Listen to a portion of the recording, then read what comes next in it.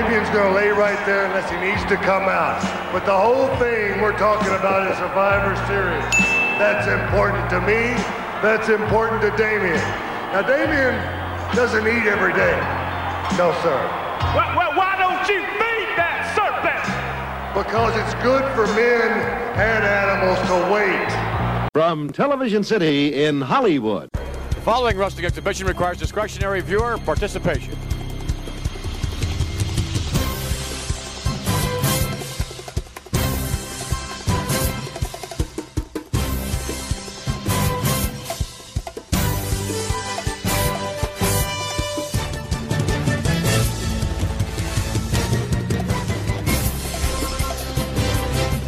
Hello, everyone, and welcome to another exciting edition of GFA Live. I am your host, Peter Winston, and today we go back to more normal times in the World Wrestling Federation. We're going to take a respite from boxing, perhaps forever. But Leonard Lalonde was a fun little foray into something that Titan Sports was promoting and shoving the advertising for down our throats, both on Superstars and in the other programs. But now we're back home on WWF Superstars from November 12th, 1988.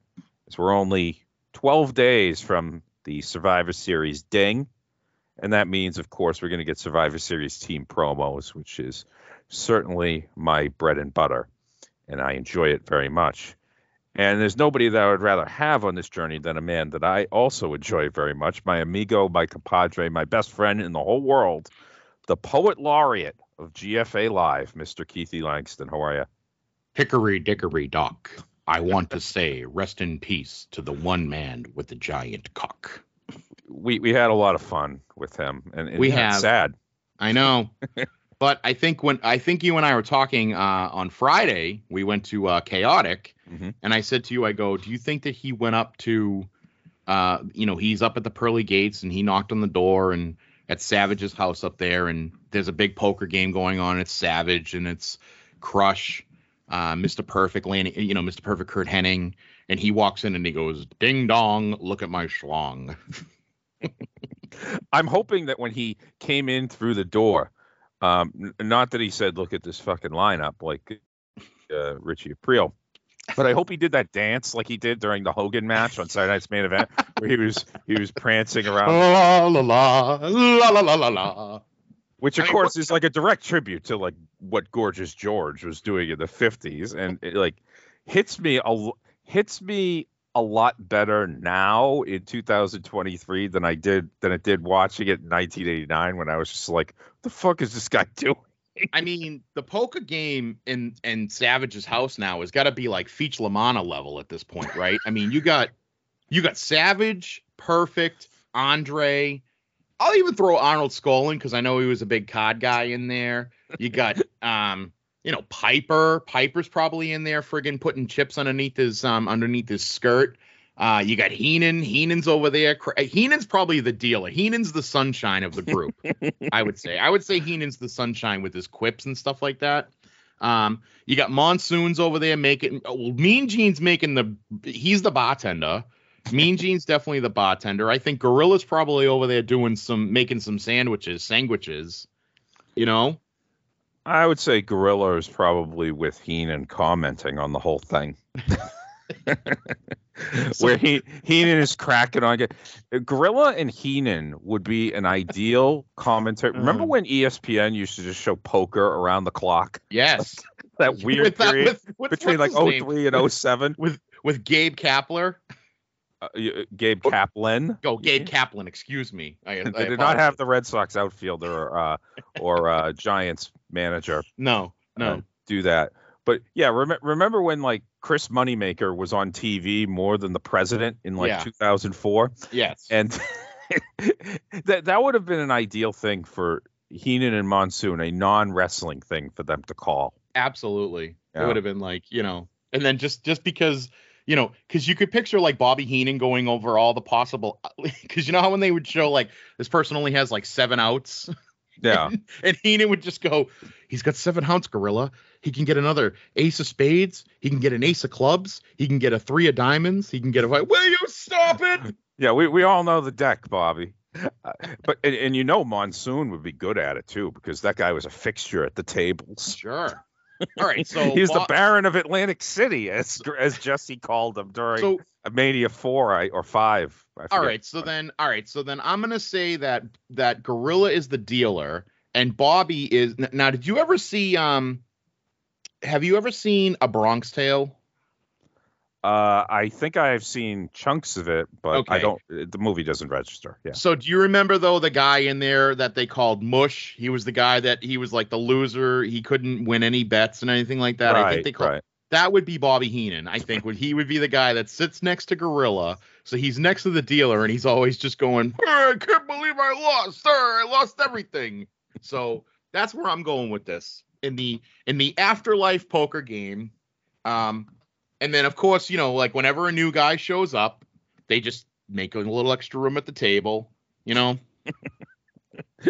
at this fucking lineup. Yep.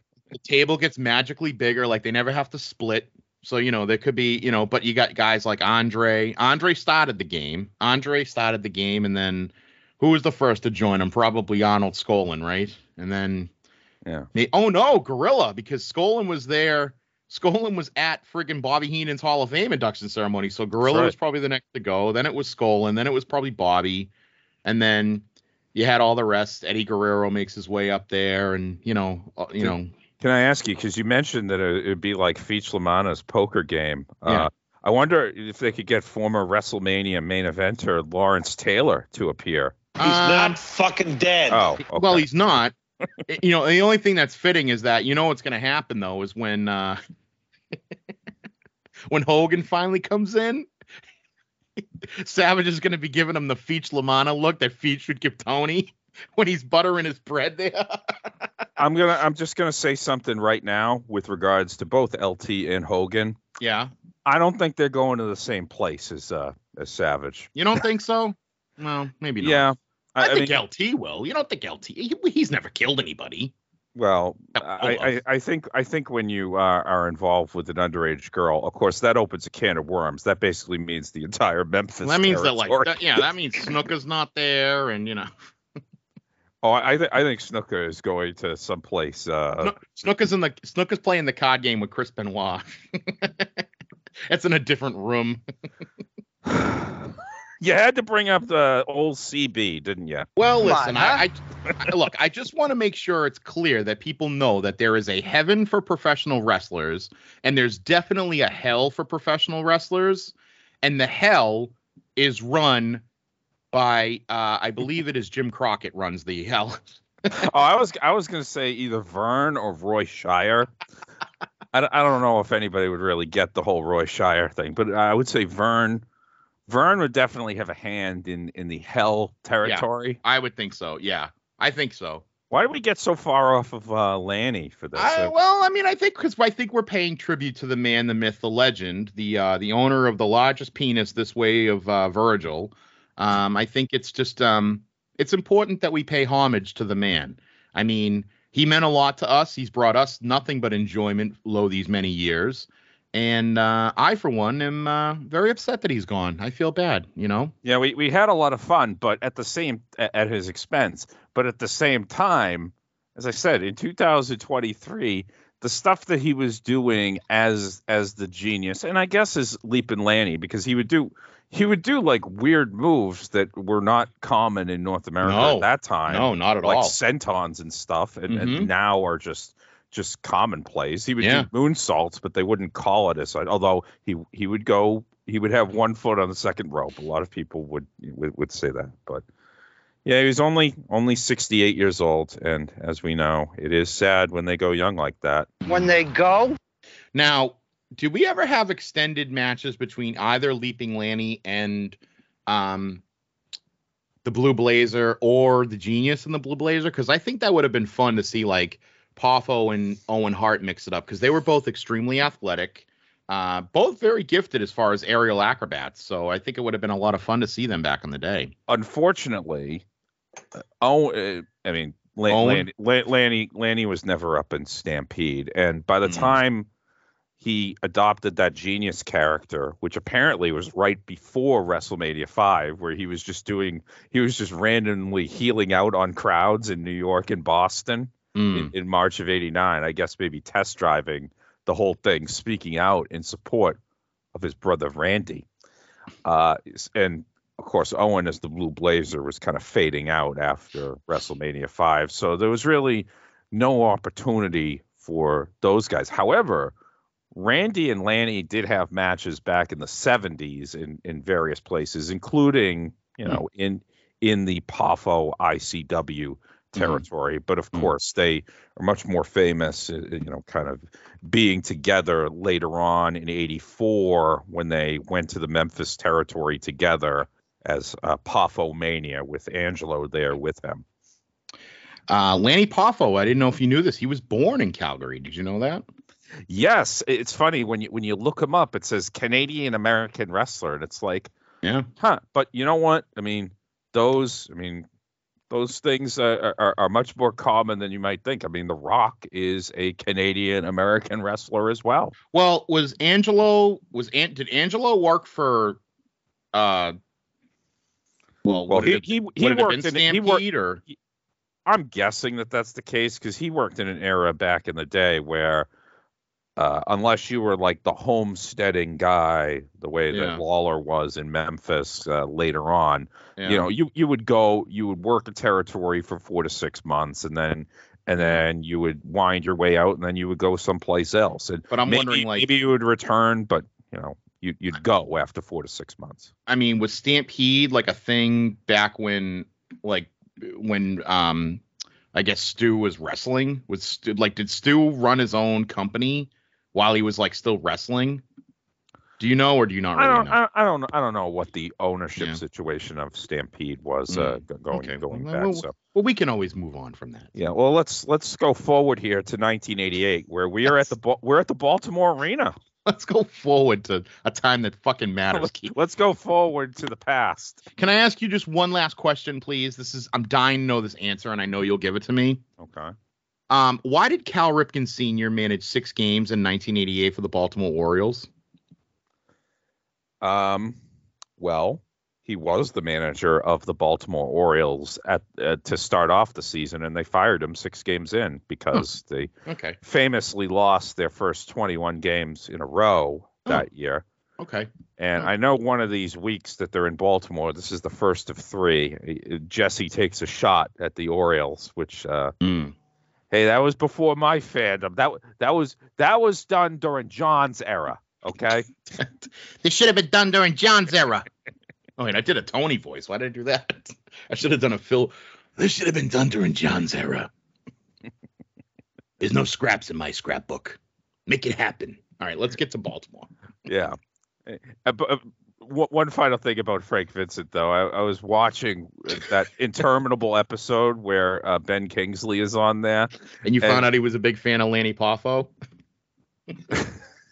I enjoy what Phil Leotardo says. I like to say that John says that he appreciates the recent headlines. I want to use that line more often. Do me a favor. Try to work it into a meeting next week while you're at work.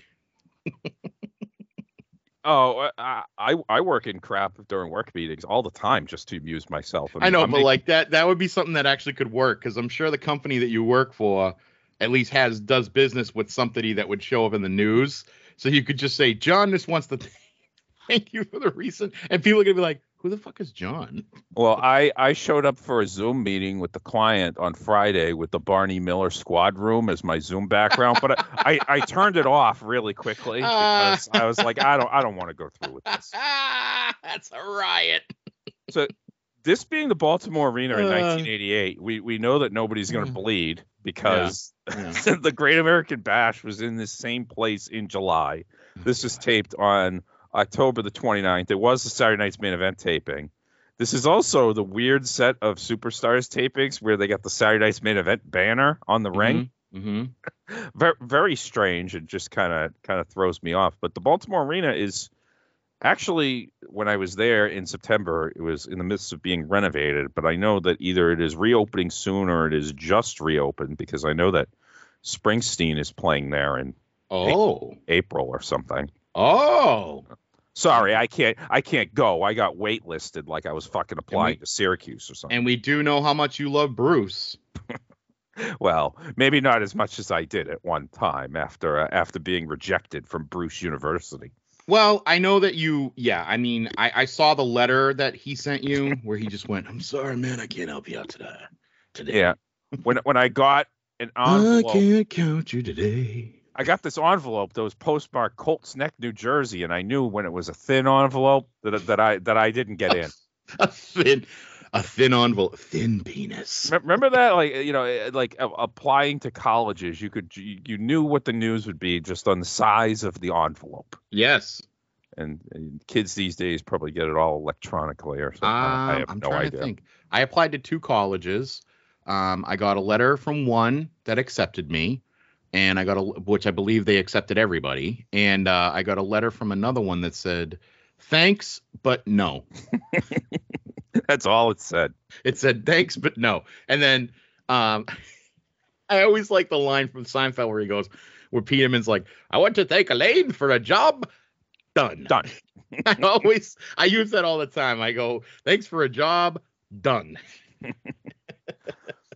I have never been in the Baltimore Arena, by the way. So I've only seen it from the outside like 10 times, but I've never been in. I've never been to Paraguay. Hello, everyone. Welcome to the Superstars of Wrestling. I'm Vince McMahon, along with Jesse the Body Ventura. We should have excitement galore for you this week. You know what's great? When the WWF comes to town, you don't see no fans with bags on their heads, if you know what I mean. Indeed not. We're set right here in Baltimore, Maryland, to deliver the best in World Wrestling Federation. Well, Jesse is making a reference. There's probably fans wearing bags on their heads at Orioles games that year. And what did they go in 1988? At October of 88, the season would have been over. What did they go in 88? They went 54 and 107, I believe. I think they were shorted a game because of a rain out at a certain point. You know what? I'm going to switch us to the other version of it because I don't like how the audio is only coming through one ear. Okay. These are the problems that I have in planning this podcast that really sort of I contacted you this morning. So this is yeah. I was saying this says for version 1. This is the one I told you we should watch. They're the same thing, Keith. Yeah, but you said that there was like a difference with like the ECPs, and I don't want to, No, there's no difference in the ECPs. Unfortunately, they're actually all Survivor Series promos. Yeah, but you said that there was like a thing about you said V2 is the same. You said Mooney's reading the lineup and explaining the rules was super fucking annoying. Yeah, it was. In both. I didn't watch it all the way through. I'm just annoyed that there was no, promo there. Oh, okay. Like, we don't watch this to watch Sean Mooney. Oh, no, that's true. We watch this to watch Honky and Ron Bass interact with each other, which thankfully we'll get one of those. Honky. And by the way, it's the same audio on both of them. So it's still coming out of one ear? Yeah. God damn it. But we are going to start with the feature bout here of the Rougeaus versus the Rockers. Nice. Our feature bout. In the United States. I mean, let's be honest. I listen to you while we watch these shows, which is, I'm sure everybody else is listening to you, so the audio will be fine. I'm trying to listen to both you and the commentary, just so that I can pick up on cues of inset promos. But there's not going to be an inset promo during Rockers Rougeaus, which this is like a year before their like summer series that they would have. It'd be really funny if the inset promo was Rockers doing a promo against the Rougeaus, and then they do another one where it's the Rougeaus against them.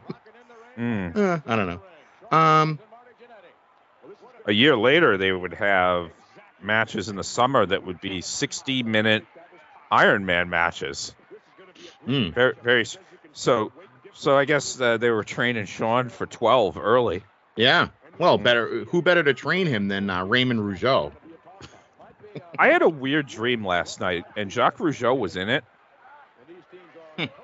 And it was there was a hockey game happening, and the only two players were Jacques and Bret Hart.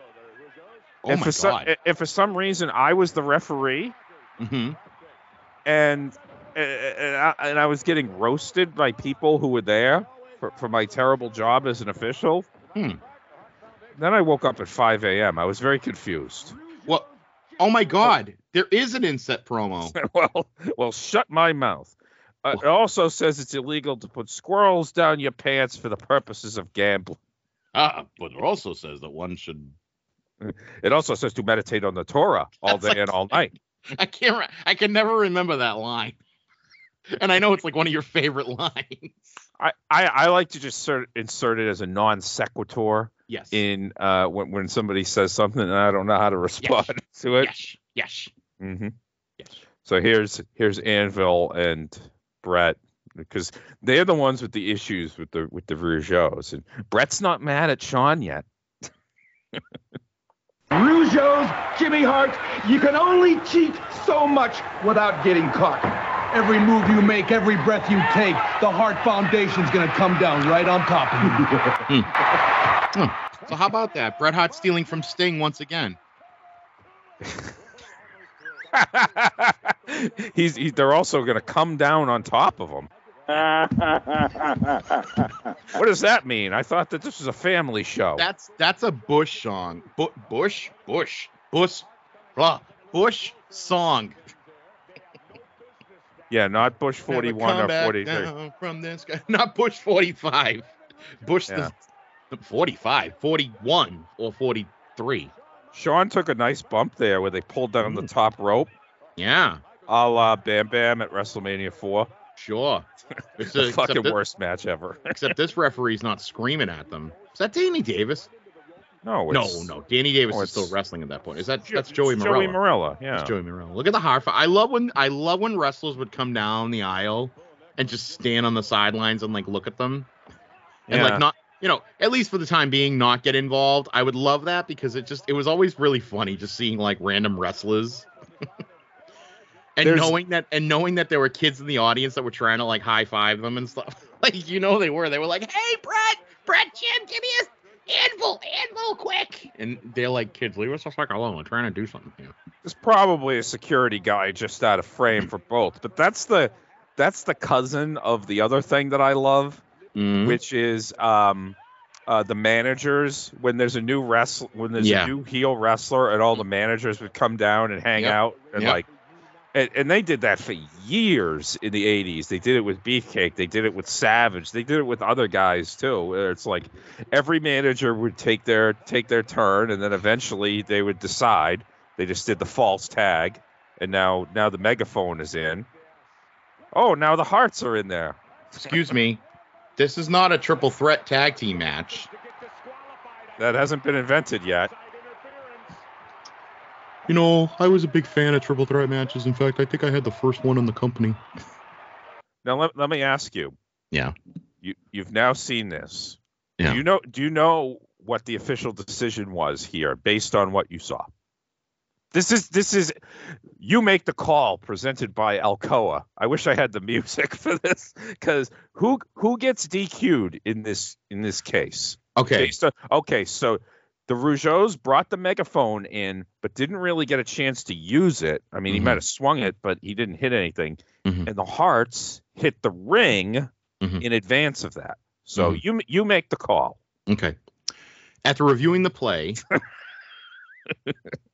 the ruling on the field is that Tom Brady threw an incomplete pass. It was forward progression was made. Therefore, it is not a fumble recovery. And an incomplete pass, repeat second down.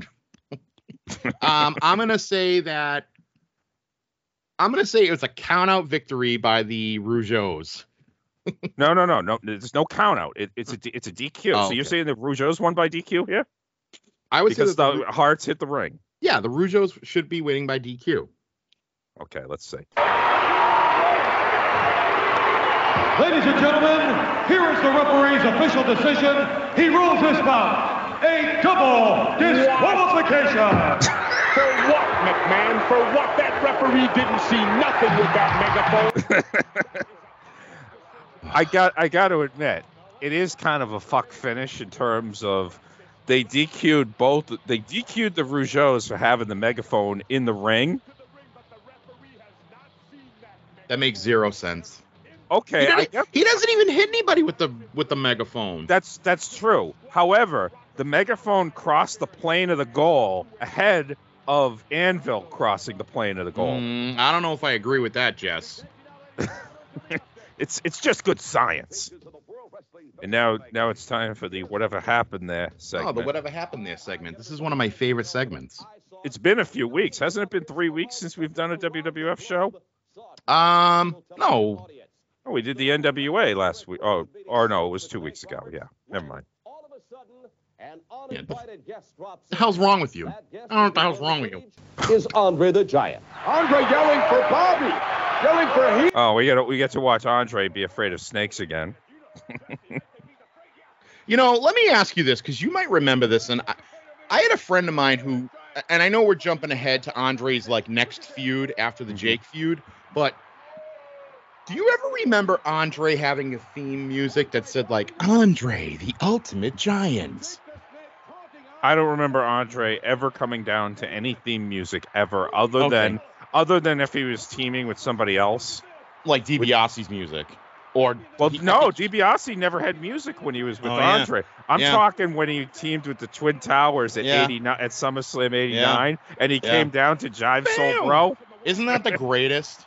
Oh, Jake's wearing the thong tights. That's right. Yeah. Yeah. Well, we did see the Jake Rude match. I liked how you said the other day. I think it was something happened, and it was the 86 when Andre was on the snake shop or whatever, and you went Snake Pit, yeah. And you go, Andre's he's not deathly afraid of snakes now. Yeah, he must have developed a problem sometime between that. All right, I'm willing to write that in to kind of compensate for everything. Let's just say maybe Andre was at home and there was a snake thing in his bathroom or something. Listen, I'm gonna tell you a personal story real quick. Okay. When I was about 12, I fell into a hornet's nest at a friend's house. Before that point, I was not deathly afraid of bees, hornets, yellow jackets, and the like.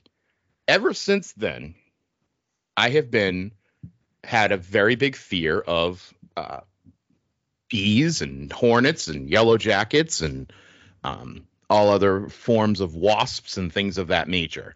So it is possible to develop a fear later on in life.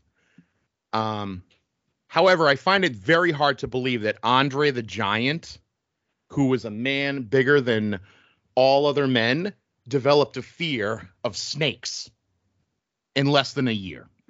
Andre had insecurities. I think people forget that. And it wasn't just about his, well, I mean, I guess a lot of it was about his size or whatever. People would look at him.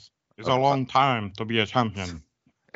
As a freak, but, everybody has their own insecurities, as we know.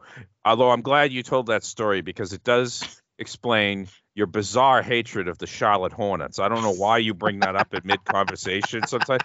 Also, that weird period where you hated the New Orleans Hornets because they were called that. I thought why do you hold it? You held it against Chris Paul for so long. He hasn't been a Hornet in so long. Do you know the epic story? I don't know if you've ever shared the epic story on a podcast form of you killing the spider down in Outer Banks. Oh, well, yeah, the spider that I believe was larger than Austin Aries, yes. Which I know isn't that big, but I just wanted to give you a sense of the scale that was hanging out in the dormant outdoor refrigerator that didn't work. That we didn't realize until the last day that you had to flip a switch to turn it on. No, but do you know that you missed my crippling fear of going anywhere near that. For a guy who loves Spider-Man as much as I do, you would think I would let spiders bite me all day. No, I didn't want to go anywhere near that friggin' thing. And you were like the hero of the day. That thing, seriously, I think you took that and didn't you put that on the barbecue pizza that you made later on? Because it was fucking big enough that we could eat it as protein. Jesus Christ, that thing was enormous. I believe that incident started where we realized our mutual love of Goodfellas with each other. Hey, Spider. And I started going, I'm the Oklahoma Kid. Oh, well, I was calling myself Tommy because I was the one who took out Spider. And then you went, rats. Whole family's rats. Oh, rats. Jim Duggan to co-captain a team that will include B. Bryant. All right, well, this is all just a plug for the Survivor Series. Brian Blair. Yeah, Brian Blair's still on the team. Are we going to get a promo out of this? I hope. Maybe. Oh, God. It does remind me that Dino Bravo, his music was played coming out at 88 Ding. And Andre got to come out to his home country's national anthem, which I always enjoy very much. Do you think that when Andre was talking, do you think when Andre talked to Dino, like whether it was backstage or whatever, do you think that they would speak French to one another? Absolutely, yes. Yeah? Yeah. And I bet you Andre really liked that. Do you think Dino couldn't understand him in French like most of us couldn't understand him in English? I'm sorry. I just started thinking about our conversation a few weeks ago where I was like, Dino Bravo should be in the WWE Hall of Fame. God damn it. And you know what? I might be, I'm so, I mean, it is obvious that maybe I'm not quite as engaged with wrestling as I once was. Maybe getting Dino Bravo into the Hall of Fame is the thing to get me back on the train. I can't. Or maybe not. I'm sorry. I can't support this. I'd support almost anything else except for Nails. I mean, Nails, Dino Bravo, and Bray Wyatt. That's a no-go. Bray Wyatt, don't bring up that name again. That's a no-go. Yeah. No. All right, we got Heenan and Andre, who I want to tell you about Dino Bravo. Here, man, sell me cigarettes. Looks like Heenan's going to do the talking now, but Andre, I'm thinking is going to be extra incomprehensible. He's still getting over his heart condition. It's a disgrace to allow a man. It's a disgrace to allow some vermin, some filth like Jake Roberts to bring that bag into the ring, to enter that ring. Jack Tunney, that's you fought anyway. You stop every time I'm going to be a trainer, and now Did he just say Wilt Chamberlain? I don't know. Go back for a second. He says Wilt Chamberlain. He does not say Wilt Chamberlain. Go back. Trainer, and now you lay down. No. Jack Tunney, that's you fought anyway. You stop every time I'm going to be a trainer, and now you're going to be the champion.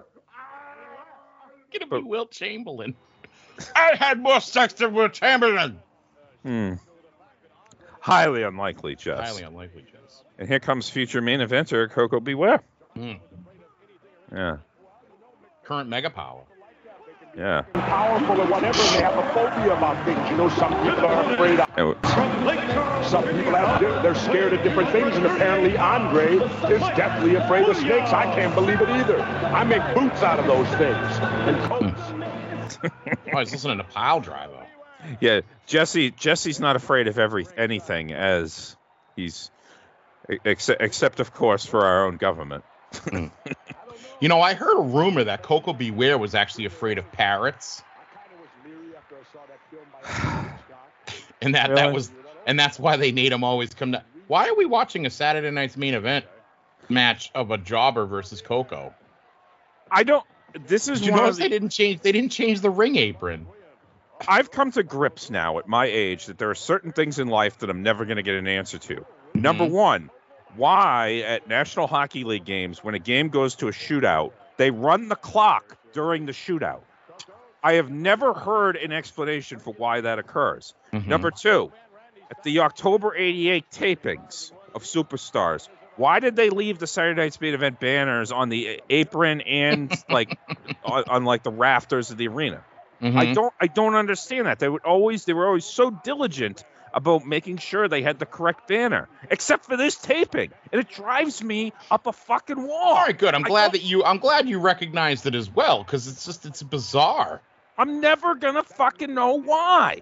Unless somebody tells me. So wait, that Rockers Rougeau match it was a Superstars match. It wasn't a Saturday night's main event match? Correct. Oh, that's why I thought we were watching it. I thought it was like last week or last time we watched the Jake and Rick Rude match. I thought we were getting like a replay of the tag match. Oh, no. Now I'm all fucking confused. I'm confused. There's a man from another galaxy. Coco with the Ghostbuster there, and he's not going to slap the poor guy in the face like he's the masked patriot. No. He's also not going to go up to Stephanie McMahon and say, you got a little cream on the side of your face. Let me add some more. Forget Coco. That was Mike Williams, the opponent. I don't really recognize him, but that's okay. You know how Coco ended his affiliation with the WWF, right? What, did he go over to Jersey and never come back? No, Vince went over and he curb stomped him because he said something about his daughter. Well, yes. Could you imagine Vince curb stomping Coco Beware? Well, they did fire him for getting into a fight with one of the executives, but then they rehired him when they were like, oh, yeah, it was because the executive said something very racist to him. It's like, go Coco, beat the fuck out of that guy. Right now, co-captains Axe and Smash of Demolition. All right, we're going to get Demolition here. But not the full team, because I think they learned from that other promo where it's like, maybe it's not a good idea to have 14 guys in frame. Where like a conquistador is in row 5. Do we want to do any betting on this promo? It's very hard to bet on Demolition promos. I mean, you can see Fuji's mouth is open, so he's going to talk first. And the way Demolition would work is they're a team of relative equals. I'm not saying that they're exactly equal, because I think Axe was maybe positioned slightly higher than Smash most of the time. Mm-hmm. And that they both talk in the promos. It's not like one of them has to be silent, because Darsow has his shtick, and Axe, he does his thing too. All right, so I'm going to give you, and I'll go opposite what you say. Who talks first between Axe and Smash? I'm going to say Axe. See, I would say Axe too, but I'll take Smash. Okay, so we know Fuji's going to talk because his mouth's already open. The other thing to look for here is there any fucking sign of dissension between these you between love these saying guys? that, and the answer is always no. Like somebody said, "Oh yeah, that they did plant something at some point." It's like now I'm obsessed, and this is Virgil gonna knock you out. Like, where is this definitive proof that there was some level of unhappiness in the ranks of? There is none. Fuji is the dumbest fucking person of all. He's the dumbest businessman of all time. Whereas Bobby Heenan is the greatest manager of all time because he's the smartest businessman. Because again, he sold Andre and then bought him back for a 1/16 of the price. And he's just he took the friggin' briefcase for Hercules, even though Hercules never got sold. I mean, Bobby Heenan is essentially the greatest businessman. It's a shame that he ended up, bankrupt when he left the WWF several years later. But Fuji's the worst. He leaves the defending champions in the middle of their historic title run to go and fucking manage a team that was never going to win the titles, even though I love them as much as I do. They're never going to win the titles. Well, you do have a point. That is why they had to bring in Jim Cornette to negotiate these things. Yeah. After Fuji recklessly. Oh my God! Holy shit! I didn't even think of that. Yeah, he recklessly gives a title shot to fucking Hulk Hogan of all people, knowing that the crowd has to go home happy. No, after Yoko had wrestled a 9.5-minute match in the hot Nevada sun. In a hot Nevada parking lot. Yes. Oh, yes, the parking lot, as we established last week with the Caesar's Palace. Okay, let's Demolition. I can't believe it. The Demolition cannot believe it. What we just saw a few minutes ago when the Rougeau brothers was on their way to victory over the Rocket. And what happened?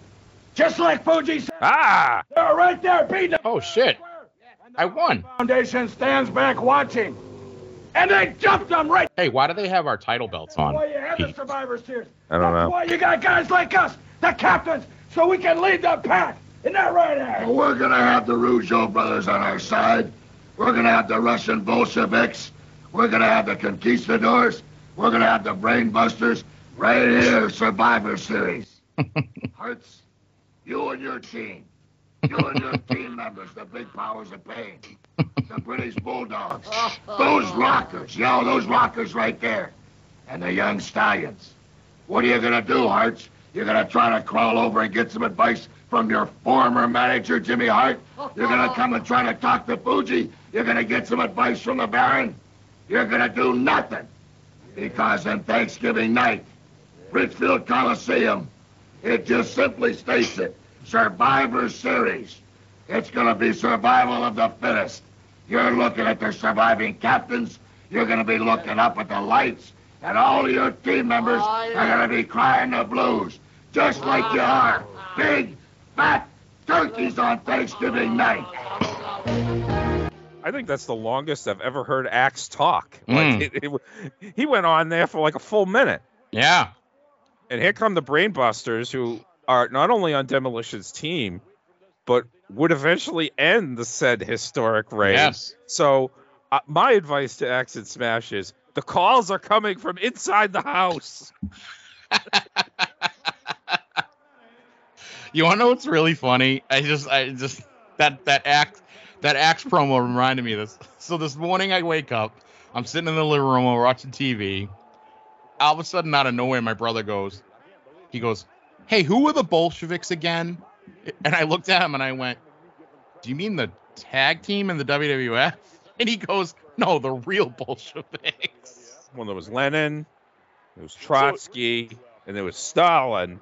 But then there were these underneath guys like, I don't know, I forget all the names. But then I proceeded to tell my brother the entire opening sequence of Death of Stalin. And I was like, he was really, I go, do you know what happened? He had a stroke. And then he was like pissing himself while he was laying on the carpet in his office. Everyone was afraid to go in. And then they had to get a doctor, but the doctor wasn't a real good doctor because all the other doctors were arrested and being tortured in a prison somewhere. I cannot recommend that movie highly enough for everybody listening. I mean, I'm smiling, but I am very fucking furious. Jason Isaacs playing a Russian general doing a Yorkshire accent. Wow. I mean, the fact that Steve Buscemi plays Khrushchev is fucking amazing. I mean, you had recommended that movie so long that I was like, I finally watched it on like an airplane ride, and I was laughing the entire friggin' time. It is so stupid. It's so great. It's so good. It is, yes. Now, we got the Brainbusters with an inset promo, and I'm sorry. Arn Anderson, who was in that group promo of 14 people, but that not allowed to speak because Arn was stuck in row 4. He was up against the wall at the old garden. What we need is stadium seating for Survivor Series team promos, where so you can see all the guys. Or that particular promo, it was the only time I've seen anything more crowded than like an NFL pregame show. Yeah, where you have all the dudes at the desk. You need like a classroom photo, like they used to do back in the day, in the gymnasium. Wait, what was the top row back in the garden? Was like row 22, the one that was all the way up at the top, like in the back of the wall. I don't know what row number it was, but there was a second balcony of the Boston Garden at a certain point, and then when they added luxury boxes in the early 80s, so at the time that we would have been going there, the second balcony only really existed in the corners. Mm-hmm. I was lucky enough to sit there once for a hockey game in '94. And, yeah, but you remember, like all the way in the back, though. Remember, like you were basically up against the highway. Oh yeah, they were. I remember them being more up high rather than further back because it was a small building. Yeah. You could feel trucks driving by on the upper deck and lower deck. A highly local reference. The Brainbusters, of course, are well known in Baltimore because Baltimore was very. Oh my God! Baltimore was basically the second home to friggin' Mid-South or Mid-Atlantic. Mid-Atlantic. Baltimore was unique in that it kind of like Philadelphia, although Philadelphia, I think, was slightly more of a WWF town. because Yeah. you know, they had the Spectrum. Yeah. But both companies do the Baltimore Arena, and they were both, you know, roughly competitive in the city, which made it rather unique. Which is funny because Washington used to be the base of operations for the WWF back until 1971. Of course, that was a long time before this. But, you know. All right, so Arn and Tully, who don't really have a program yet. So What did the Baltimore Arena get changed to? Well, it became the Royal Farms Arena, but I think it's now called something else entirely. But since it's not even reopened yet. Well, no, wait. Where did they used to play? Where did they used to go to?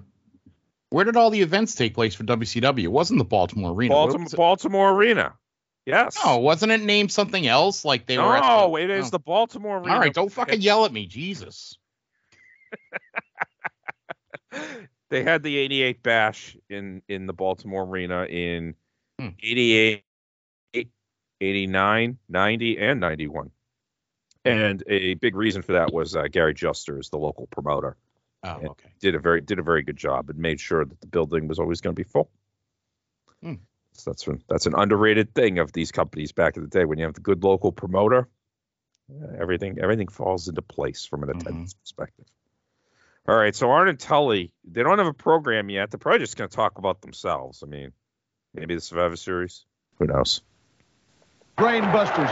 Bobby the Brain Heenan has got together the greatest family, now the greatest tag team. Arn Anderson, Tully Blanchard, Survivor Series. We're coming, you're going to see. If you need a visual aid to see why the strongest survive, look what we're doing to these two unfortunates.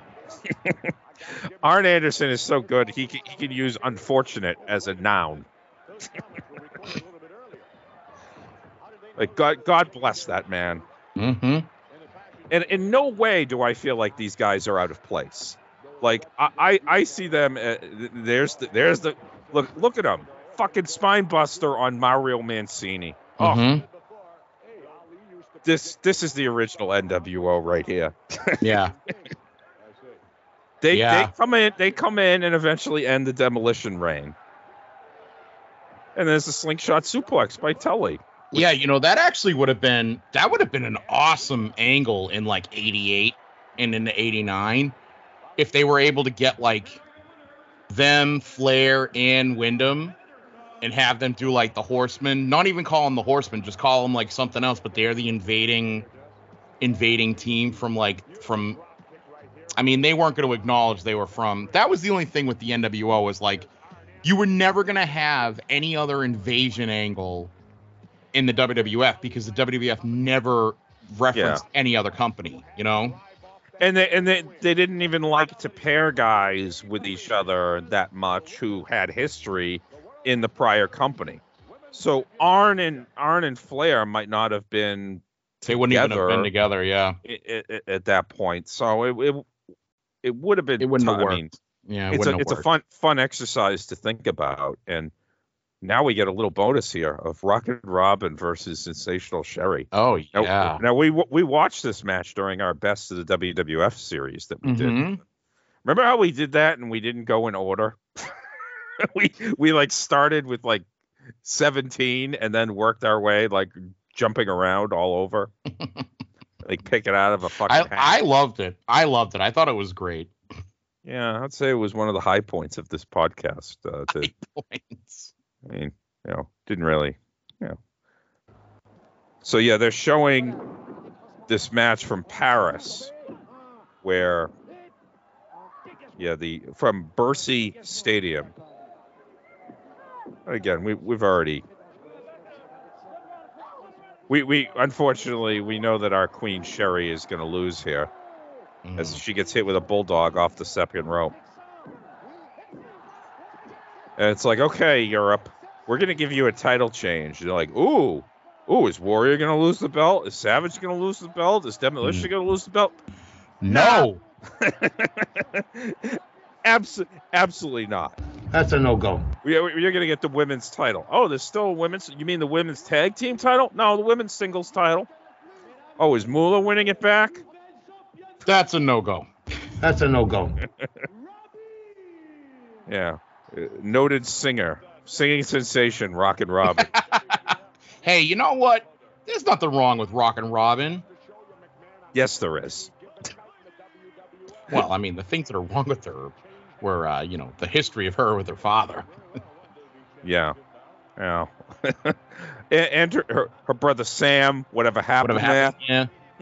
Her brother Aurelian Jr. Yeah. Oh, the great Al Navarro. Hercules' music sounded a little different there. It almost sounded like Flair's music. Mm. Did you catch that? Very strange. Mm-hmm. So, yeah, Herc is still building that audience. Still wearing the black trunks, too. The other thing to consider is, remember, on Brother Love, you had the endorsement of Hercules. Mm-hmm. That did not air until after this was taped. Ah. So the crowd hasn't had that all-important Randy Savage endorsement of Hercules yet. Mm. So he's still trying to build his fan base organically here. He should have been going like row to row, like selling links of his chain or something. I don't know. Or just giving it away. Who knows? That would be something they would be selling today if Hercules was still, if he was a thing in today's day, you'd be able to buy like plastic chains to wear around your neck. Now, if I was an enterprising sort, I would sell T-shirts that has like some sort of Hercules motif to it, and it would just say 4th Mega Power. Yes. Unfortunately, I'm just not that enterprising anymore. But he's he's 4th. No, he's not 4th. He's 3rd. Yeah, I know what your Savage is sitting in the back seat in the caboose. Yes. Yeah. We all know that if the Mega Powers was a station wagon, Savage is in the way back, like in the far back thing, facing the other way. Yeah, facing backwards with the little seatbelt and all. But he still has the championship. Yes. He wanted. Look at that! A beautiful wanted to be torture alone. Yeah, torture rack by Hercules. The last guy who did this in Baltimore, they fucking stopped the match before the submission. Oh, God. Good thing Al Navarro didn't fucking cut his forehead a little bit by accident. Yeah, hear the music? Oh, yeah, it is different.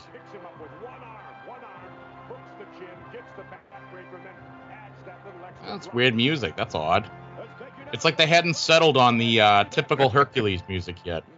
Yeah, they're fishing around. They're looking at different things. And they got to submit it for approval. Mm-hmm. And we're back in the event center with Mooney, and we're gonna get 2 team promos here. Oh. Very exciting. Okay. And we're gonna hear from the Honky Bass team. Or what do you like to call it? Honky Bass or Bass Honky?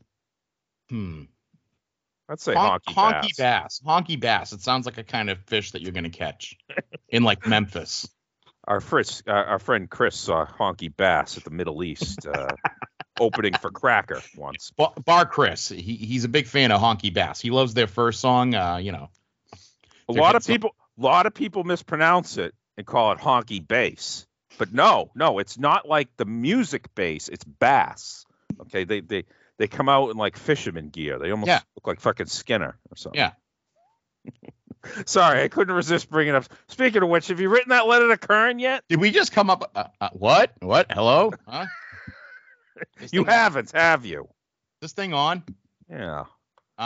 First of all, I think we just came up with a new band, Honky Bass, that comes out and they come out in fishing gear with the big fucking rubber pants that go all the way up with the suspenders.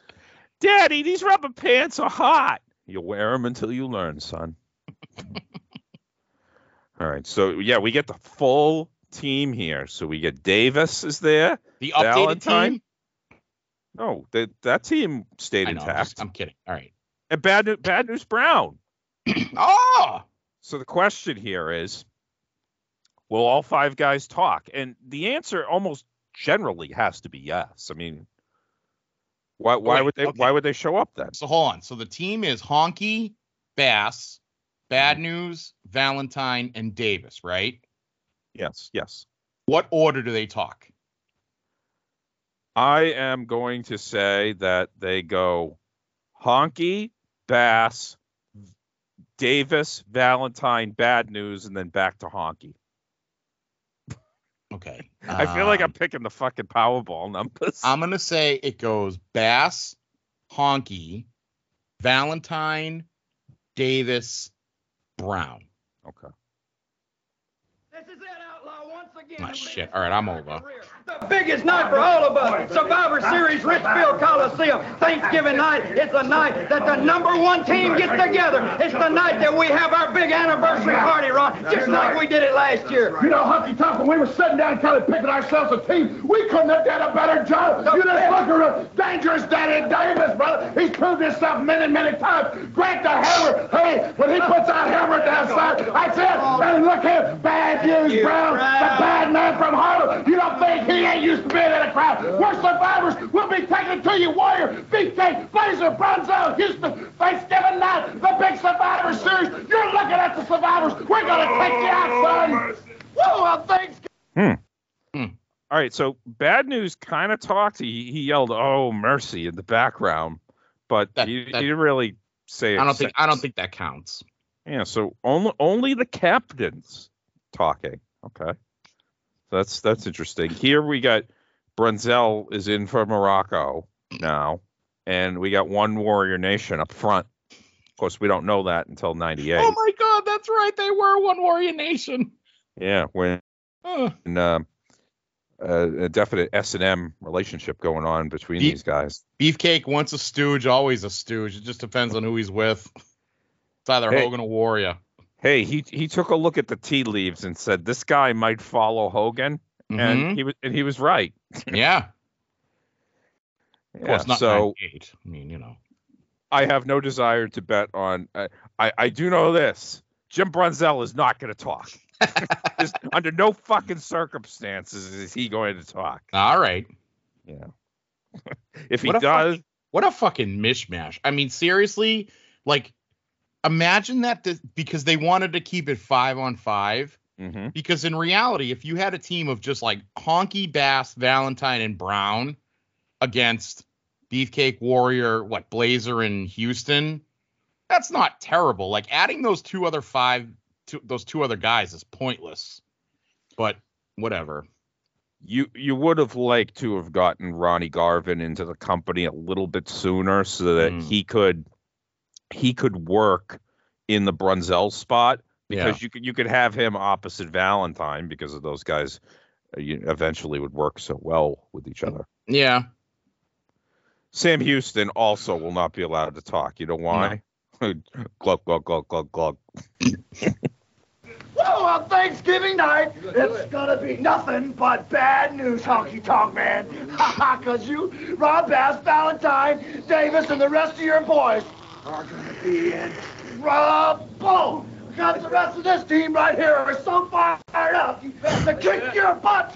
I can hardly hold the Warrior down on the ground. He's gonna fly right out into the air. How many time zones? How many warp speeds did we have when that spaceship came through the time tunnel? It doesn't matter that we're all crispy and ready to go. We're all ready to crack. But at the Survivor Series, you're gonna see a crack in a big way. The shell's gonna come apart, and we're gonna explode. All right. Well, the captains only talk there. Arrivederci. They weren't going to let Owen talk either because you can't have that Canadian accent. Give him away. Akeem, the subject of your shirt for the other night at Chaotic Wrestling. I hope everybody noticed that. I tweeted out a picture of me wearing I should tweet out the picture of you and I together, but I had my shirt and it's got the African Dream Akeem and the American Dream Dusty Rhodes, and they're both dancing and they're touching fingers like it's the Michelangelo painting in the Sistine Chapel, and it just says across the top, it just says dreams. The fucking best shirt ever. There's a kid dancing like Akeem in the crowd.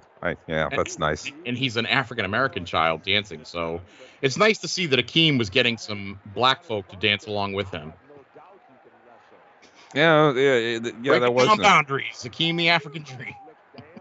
I noticed that you have your seat at Chaotic Wrestling and you sit right behind Rich Palladino and you're very friendly with him. Absolutely. Yeah. And then the ring assistant, Drea DeBella, like, yes. Oh my God.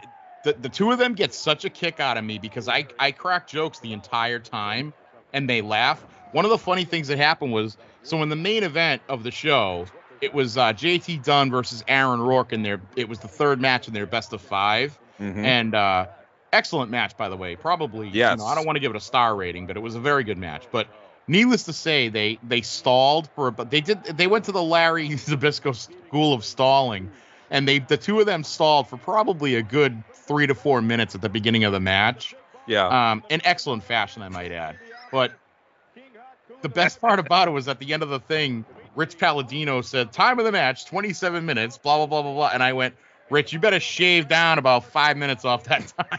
I go, you can't count the friggin' stalling.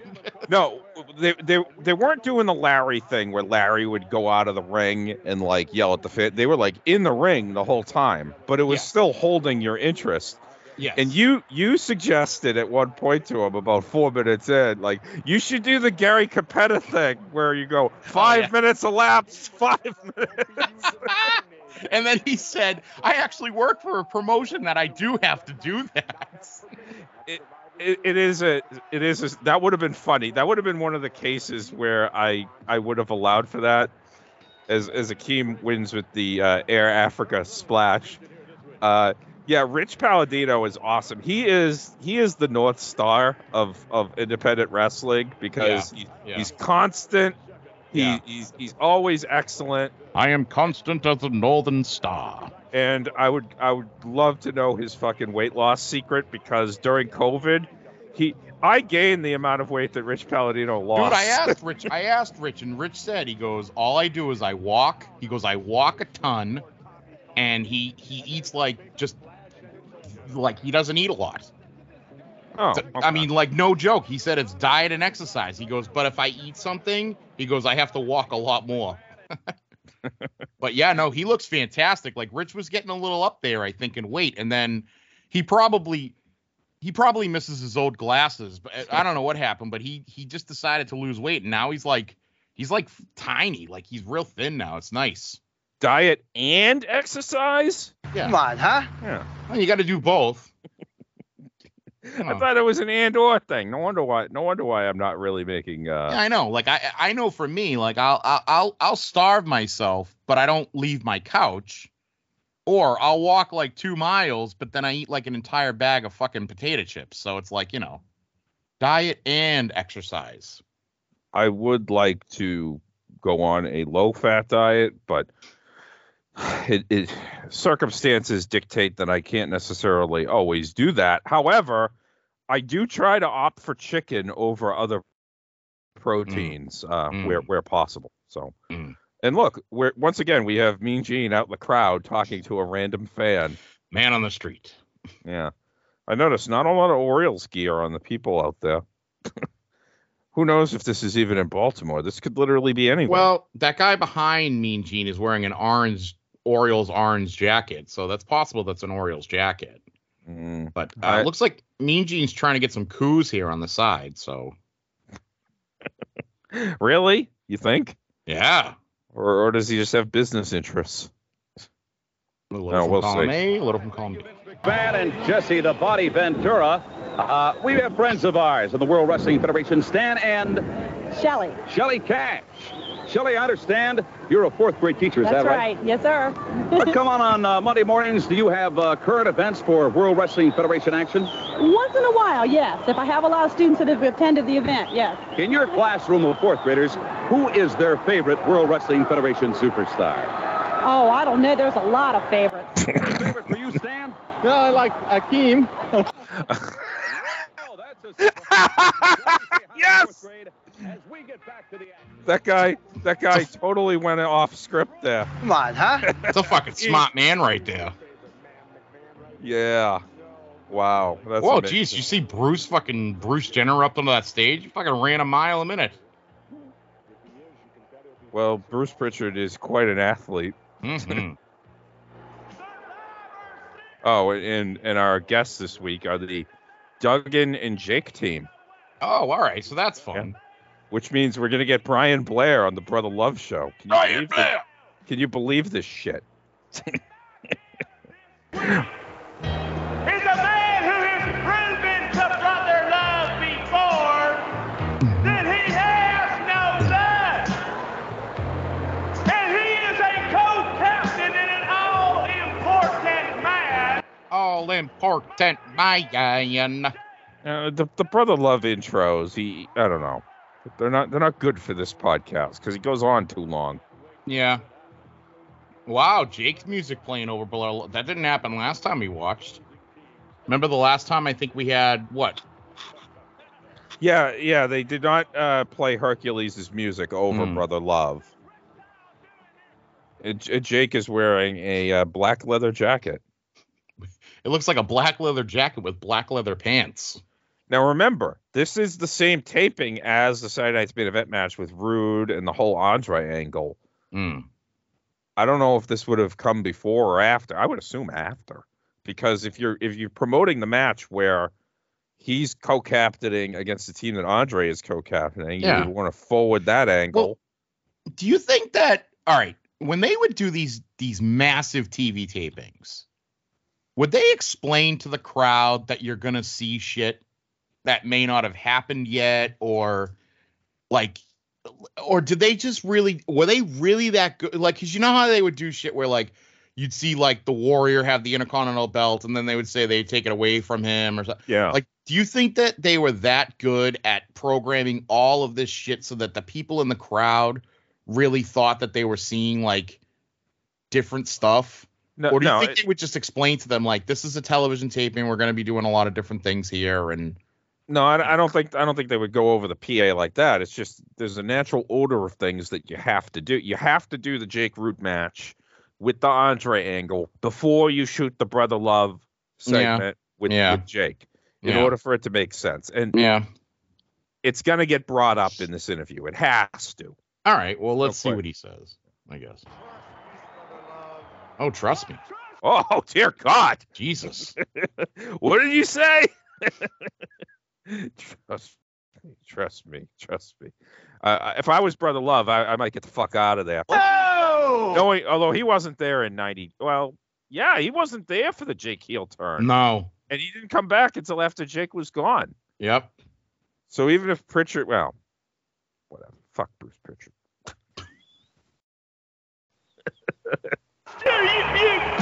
You serpent! Come on, man. Damien's going to lay right there unless he needs to come out. But the whole thing we're talking That's what she said. Survivor Series. That's important to me. That's important to Damien. Now, Damien doesn't eat every day. No, sir. Why don't you feed that serpent? Because it's good for men and animals to wait and wait. That way you get a strong hunger that you're really serious about. And Damien's not going to eat again until the Survivor Series. Mm-hmm. And then that night, my man, we will feed him one giant of a meal. What? All right. Are you speaking of one Andre the Giant? A regular brain surgeon, you figure? Well, let me just tell you something. If you think for 1 second you're going to put Damien on Andre the Giant, you better remember one thing. You got to go and get that serpent out of the bag. And if Andre the Giant gets his hands on you, there won't be any Thanksgiving Day dinner for Damien. He's got a point. You think I'm walking out there alone? No, I'm not walking out there alone, man. I got tag team partners, you know. I'm a co-captain. There's another co-captain. And I'll tell you something about the men I got with me. I got Ken Patera, former Olympian, world's strongest man. Tito Santana, former Intercontinental champion, former tag team champion. I got B. Brian Blair. And I got a man that I consider a good friend, the only good friend I got.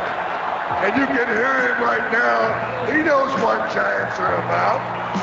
Oh, yeah. You think we're going to walk in this blind? No, sir.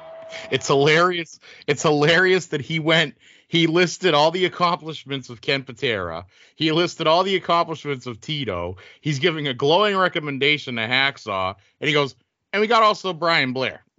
My cocaine partner. Like, what is he gonna say? This guy was the Florida TV champion or some bullshit. Who did Brian Blair originally replace? He replaced the Junkyard Dog. Okay, yeah, okay.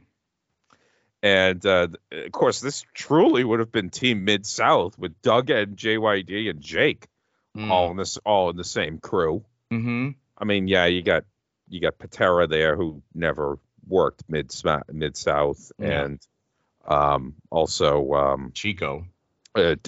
Yeah, Tito never really worked. Although Tito did work, I think, in Houston at a certain point, but Houston and Mid-South were technically separate. No, Tito didn't work in Houston. He worked Houston, as in he was wrestling Sam Houston at the time.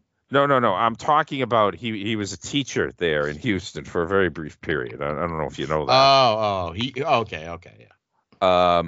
So yeah, and you want to know the amazing thing about the 5 guys on stage there? And they've never been in your kitchen? 6 if you include Brother Love. What? Well, we got to be careful because Beefcake has been in your kitchen. Well, your former kitchen. All of these guys are still alive. Can you fucking believe it? They are. We're promoting a wrestling pay-per-view from 1988 with the interviewer there as well, and all of them are still alive. Although I was scared when I saw the thing that, like, Hacksaw Jim Duggan announcing Lanny Poffo's death was weird because I was like, oh shit, did Duggan die? Yeah. It's like, no, been given, yeah. That's incredible. Yeah. This is a very rare. In fact, they actually replaced the one guy who died with a guy who's still alive. That's amazing. This is a very rare occurrence of watching something from 1988 where none of these people have died. And several of these people really tried to work at it to die. And I can tell you as well that Scott Casey, who would fill in for Brian Blair, is still with us as well. Wow. Yeah. Wow. I don't know. Interesting death pool. The Jake Duggan team from '88. Who goes first? Well, Jake's gonna die. Jake's gonna die the day after Keith Richards dies, which is gonna be God only knows when. The day after the end of World War III, maybe? I don't know. Yeah, I mean, well, you gotta figure Jake is gonna be the betting favorite here. He's probably about minus 200. Although Duggan's had his health problems in recent years, Patera's up there. Tito will live forever. I mean, that guy. Oh, actually, yeah, Tito will live forever because Tito's never done anything, I don't think. Tito is well equipped to make it to the match of survival. You know, since he made it there in '90, anyway. Arrivederci. Yeah, let's not have a death pool. You know, when we're celebrating these guys who are all still alive. Come on, huh? Yeah. Well, you know. All right, Duggan, take it away. He's going to talk about Dino Bravo, future WWE Hall of Famer. Turn that off. You have no comment. No comment. Can you imagine, McMahon? That's his only good friend.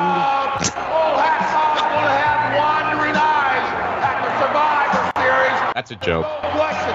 The good one's going to be Andre the Giant, but the other one, will be covering the other. And Dino Bravo, this is a Survivor Series, and you're talking about a country of survivors. USA! Yeah, you know, that's kind of cool. Bravo had, oh, Jesus, I just said cool and Bravo in the same sentence. It's kind of cool that Duggan had a feud with both Andre and Bravo and still had probably existing negative feelings on Andre, too, at this point. So, that's kind of good. Yeah, and all the way around. I mean, with Harley. Harley was so weird there. Of course, the opposing team, all those guys are dead. You want to talk about a mismatch in the Survivor Series? This was the first clean sweep we ever saw. These guys literally survived. All right, wait. Andre, Bravo. Yep, they died 30 years ago. And who else? Rude died in '99. Rude's gone. Perfect. Is Hennig on that team? Hennig died in 2003. Yeah. And Harley Race died like 5 years ago.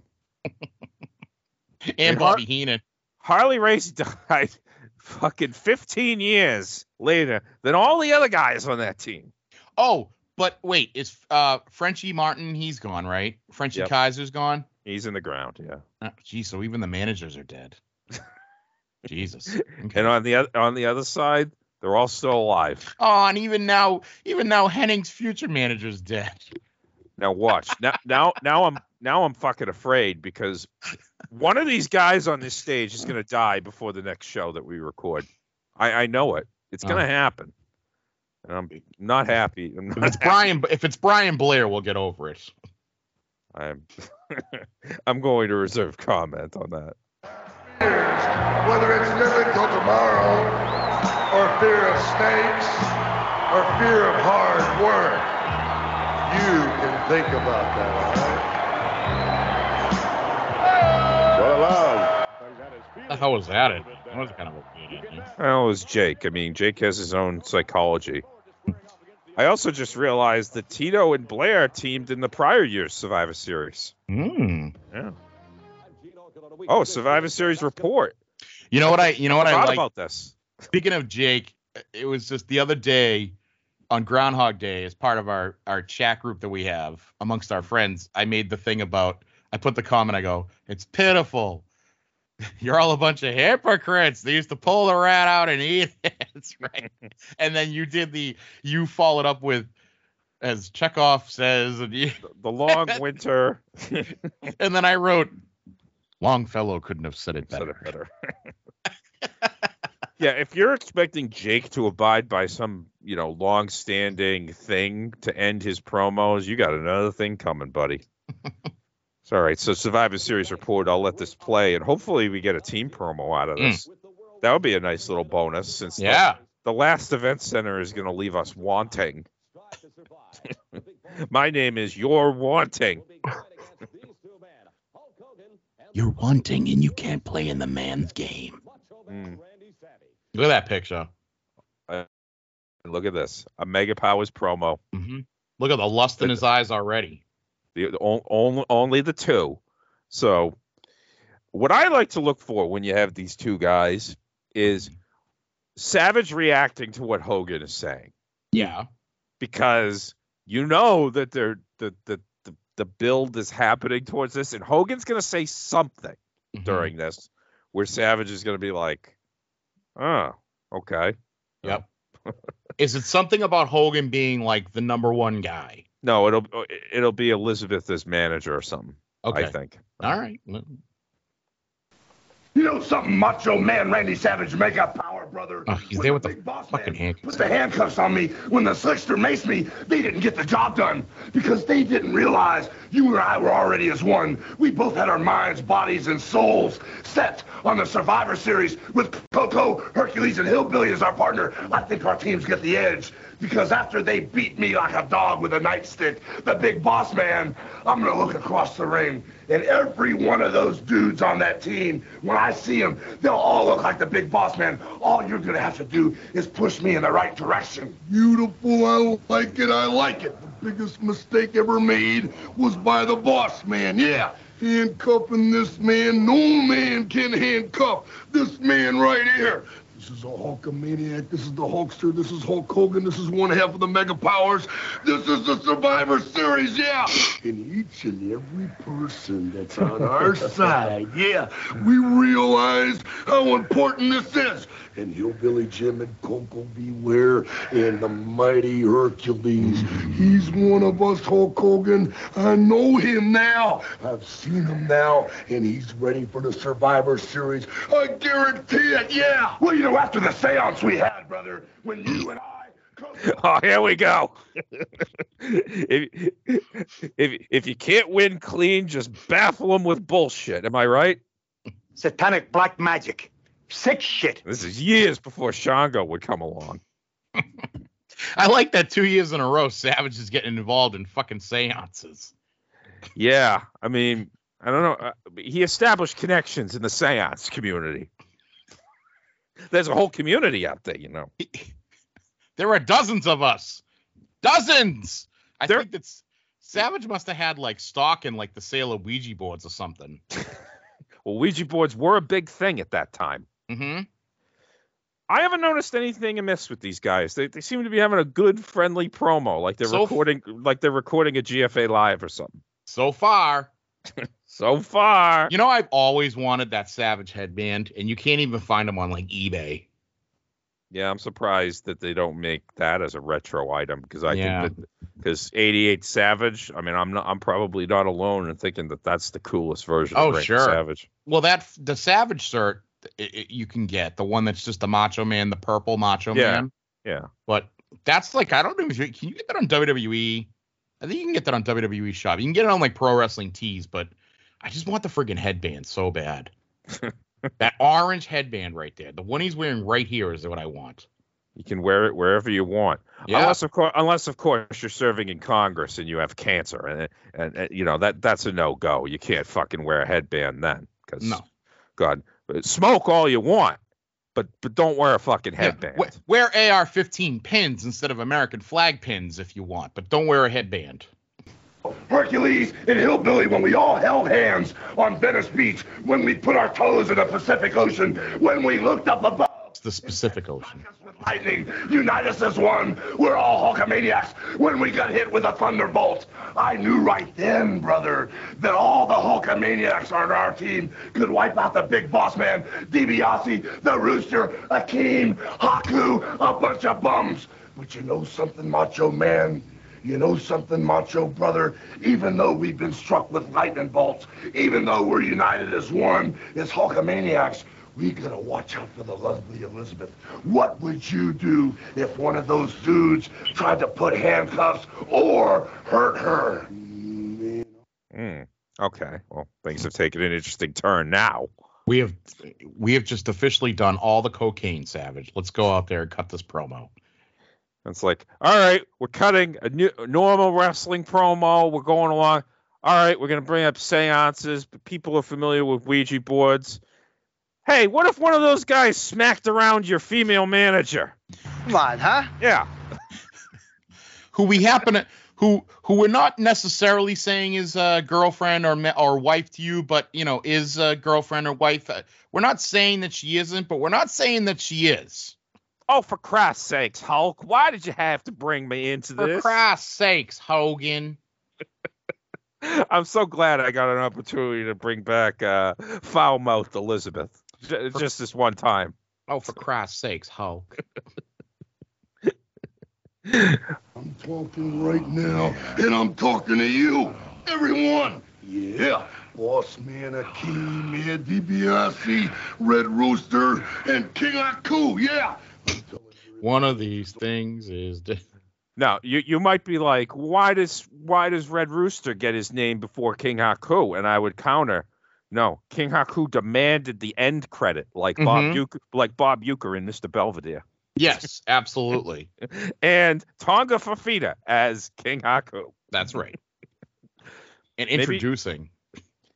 You know, I should really just devote my life to making Survivor Series teams and fit them into like a Barney Miller parody. Mm-hmm.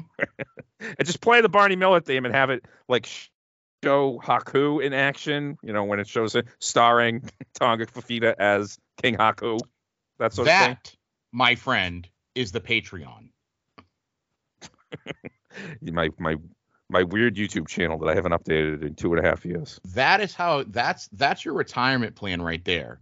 Is to start doing that, and then you can retire, because so many people will give you Patreon money just to see what new 70s or 80s sitcom you can create a Survivor Series team promo introduction with. Like imagine doing like the tag team, the heel tag team to like the theme of Soap. I was gonna say Benson. Yeah. No, we were close. Benson was on Soap. We need to do a thing where, like, you know, at the end of the Benson theme, where the dogs are attacking him and he runs back into the house. It would be like at the end of SummerSlam '88 when the Rougeaus slap the Bulldogs and then quickly run away. I would use that footage. You know what I want to do? You know what I think would work so well with the the heel Heenan family team one. Mm-hmm. It's if you did it like the interesting of "Thank you for being a friend," it's starring Andre the Giant, Andre Roussimoff as Andre the Giant. And instead of Tully Blanchard, wrestling or something like that, I would just insert that footage from Scarface with Pacino's face in the cocaine. I feel like that would be an apt substitute. That's the 89 Survivor Series. I'm talking about the 88 one. They didn't have a Heenan family one. He was but it was basically the Heenan family plus Dino Bravo. Heenan was down there for 75% of the fucking matches on that show. I know, but like that. All right, so it was Bravo and then the entire rest of the Heenan family. Technically, Harley Race was not part of the Heenan family. No, neither was Kurt Hennig, but still, I mean. Yeah, I guess. I just want to think of, you know how that's that one scene in the opening where Dorothy like flings Rose into the closet? Yeah, because Dorothy constantly gets violent in that opening theme, but yeah. Yeah, I just want to have that scene where Andre throws like Rick Rude into a closet. Well, he's the skinniest one. And then Andre throws his hands up in the air and says, "Shut up, Dino Bravo." And if you threw a party, invited everyone you knew. If you threw a party, invite everyone you knew. Surprised 3 years is enough for Len to be a champion. And the card attached would say, "Thank you, Ted DiBiase." Surprised we haven't broken down that theme song. Anyway. That's next week. Anyway, this promo is still going. Don't pass the danger zone. You guys are doing a hard time. Hard time. What are they going to do in the Survivor Series when the Mega Powers run wild on them? Yeah. Seemed to be a little mistimed there at the end. Yeah. That's okay. Yeah.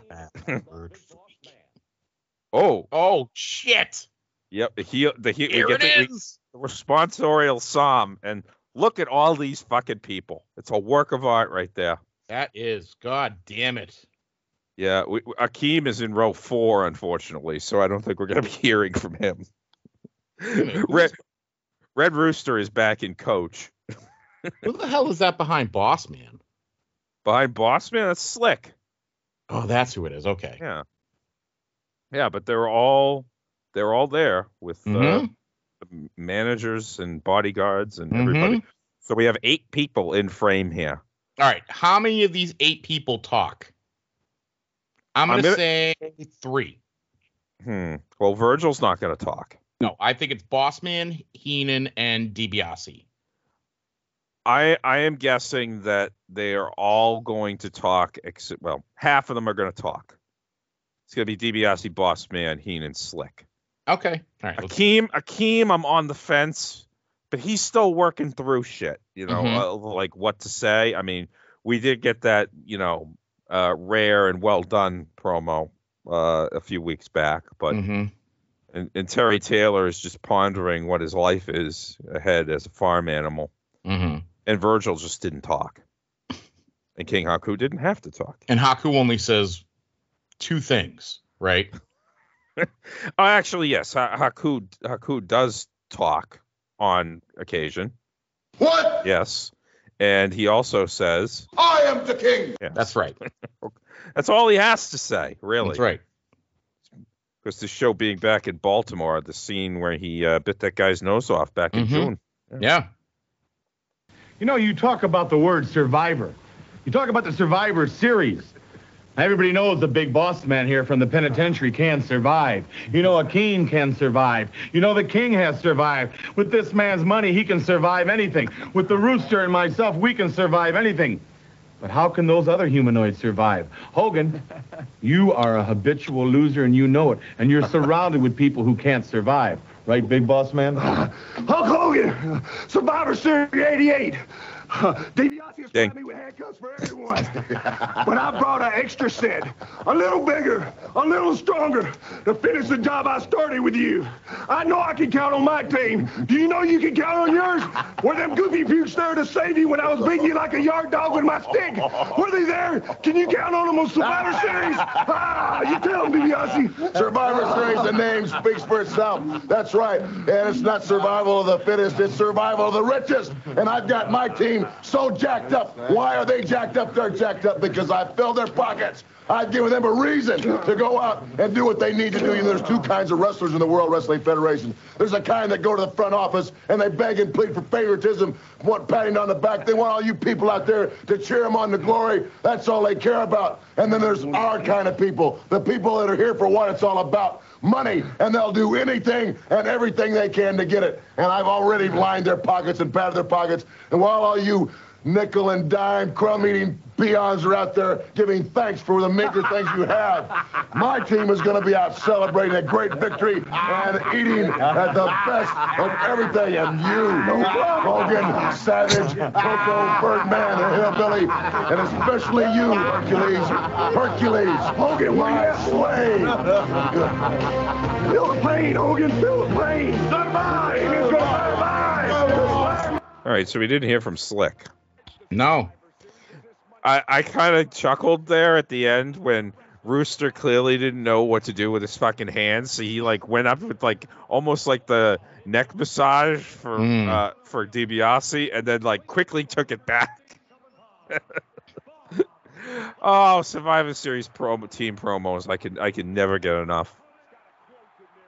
Like I always joke about I would watch a 4-hour video of this or that. I was like, no, I would literally fucking watch a 4-hour straight video of just Survivor Series team promos. Maybe that should be the thing that I should dedicate my life to. Maybe. Yeah. Or just create a YouTube channel that's just Survivor Series team promos. I mean, you'd probably get at least a good solid 5 or 6 years worth of shows, you know? Yeah, they kept it going up through like 96. You get 87 to 91 basically, because the event center stuff. Do you really get that like after 92 when there was only like a couple of team matches and the focus was on other things? Yeah, but it came back in 93, 94, 95. I think you had them more. That is true. I have to make sure I pause this. No, you don't have to pause this. 1 second, future Hall of Famer Dino Bravo. Bravo should have gone in on the first ballot. Oh. All right, when Bravo goes in the Hall of Fame, is he going to wear an Expos hat or is he going to wear a Blue Jays hat? I don't know. I love that you belong now to the contingent of it's not a Hall of Fame until Dino's in it. Yeah.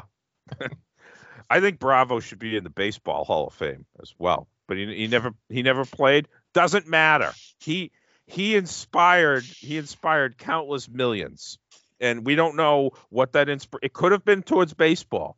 So I think we should induct him into the Baseball Hall of Fame just in case.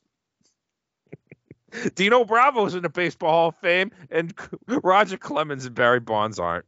In fact, I'm gonna start a campaign to rename the airport in Italy instead of the Fiumicino. At Fiumicino, it's the Leonardo da Vinci.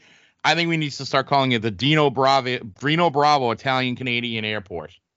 Why don't we just rename the one in either Montreal or Quebec City? Because I didn't know what the name of the airports were up there. So I think it's Drapeau in Montreal. I know that Dino Bravo is an Italian Canadian, and I know the name of the airport in Rome. Oh, excuse me. It's the Pierre Trudeau. Oh, well, you're not going to change that. Are you kidding me? Well, I mean, shit. At this point, they're going to name the fucking country Trudeau instead of Canada. Jean Lesage International Airport in outside of Quebec City. And and let's be honest, if they're gonna rename the airport in Montreal anything, it's gonna be named the Jacques Rougeau Airport. I mean, let's be serious. He went over Hogan clean. Yep. Bravo never did. Oh, Jim Duggan, I've had it up to here with you. And on Survivor Series, your American holiday, Duggan, I'm going to fix you up once and for all. I'm coming after you, Duggan. Hey, he's echoing that promo from Ding when he's like, I'm coming right at you, Hacksaw Jim Duggan. Mm-hmm. Oh, no, he's going to come down and he's going to watch. He's coming after him right now. And I have some sad news to report. It appears that this is the taping where Dino is switched to the green trunks. And us Dino Bravo gearheads are very mindful of that. Yeah. Like, what an asshole wearing green trunks. There's not even any green in the friggin' flag. Fucking Frenchie Martin had the flag was all fucking furled on itself, like he forgot to unroll it. Fucking nauseating. He had to stop and like unroll the flag that he had been trying to wave for 10 seconds. Fucking Frenchie Kaiser. Fucking nauseating. Duggan wearing like a nice navy blue. Yeah, the very, very dark blue, yes. Yeah, I like the navy blues. You never see Duggan do that. Oh, the Old Glory knee drop. A beautiful maneuver. If this was a worldwide taping in 98, that guy wouldn't be getting up. Wasn't Duggan just out on the stage like 10 minutes ago? Yes, he was. He can do two things. It does other things! Isn't that like Mayor Quimby names it Marge Simpson Day? Sir, it's already Veterans Day. It can be two things. All right, there's the big 3-point stance clothesline. Duggan wins it. Listen to the pop Duggan gets, though. Like, Duggan gets a hell of a pop. Oh, from this point for the next couple of years, he's top 5. Yeah. Yeah. Yeah. He wasn't doing much in 90, maybe, but I like Hacksaw. I'm gonna write him a letter. And he also repelled an intruder into his house. Yeah. That guy takes no shit. I'm gonna write Hacksaw a letter today. Oh, great! When you're done with the Kern one, you'll be right on it in 6 months.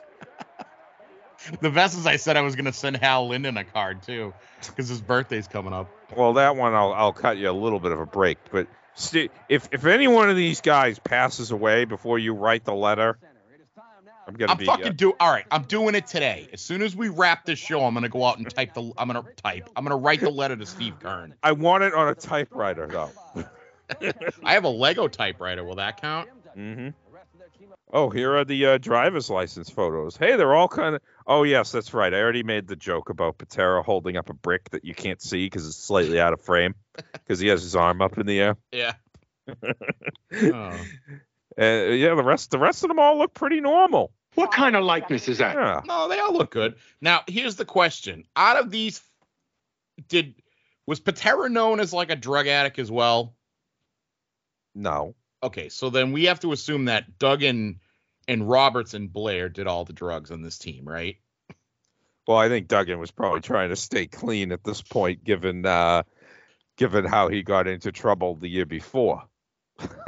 If he had gotten into that kind of trouble again, he would have been gone and he would have never been seen again, no matter how much money he could draw. So you think Jake just did all the drugs? Yes. Yes, I think so. Okay. And of course, well, Blair was suspended around the same time that Jake supposedly was in '87 when they started when Vince made his weird decision of like, I'm gonna crack down on cocaine, but not weed. Like Vince was actually a forerunner to actually separate out the kind of drugs, knowing that weed was a little bit less harmful. Yeah. Yeah. I mean, I wouldn't do a bunch of weed and drive around. That's for sure. No. So this is the annoying event center where Mooney is just going to talk the entire time and say who are on the teams. We're still using the Andre photo from early '88. Yeah. Where it looks like Andre has a scarf on. Mm-hmm. And we've now put Brunzell in the spot. Brunzell might be holding up a brick too. Mm.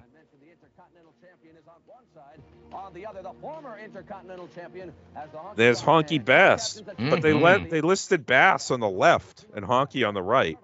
So I guess the team is Bass Honky. No, they fucked this up.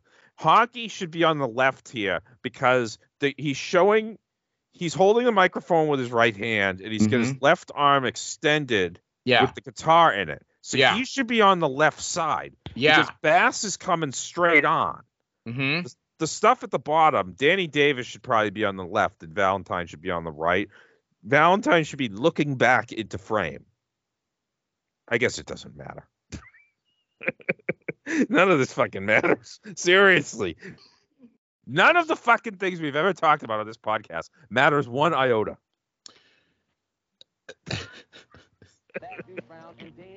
You know, if you took all those guys, you could have a hell of a like book villain. It was like Outlaw Valentine, bad Davis man, bad Danny man. The heel team in the main event, only Boss Man has passed away. Yeah.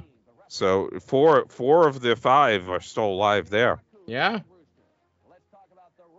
I mean, you would have thought that Terry Taylor would have committed suicide by now because of how many times he's committed career suicide. Oh, he keeps getting work from promotion to promotion. How does he keep getting work?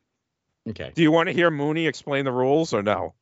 I mean, let's talk over it, but go ahead. How a man is eliminated. He is eliminated through either a countout, a disqualification, or a pin. The only difference is in the Survivor Series tag team. I noticed he didn't say or if the referee. No, he said submission. Referee stoppage due to an injury. Yeah, leave the injured on the field.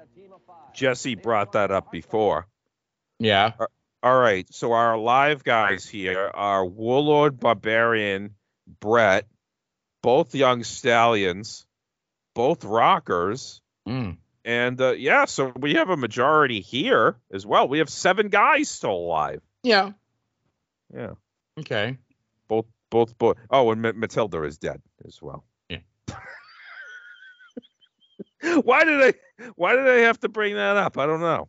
Come on, huh? Determined or not, that dog is long dead. I mean, long dead.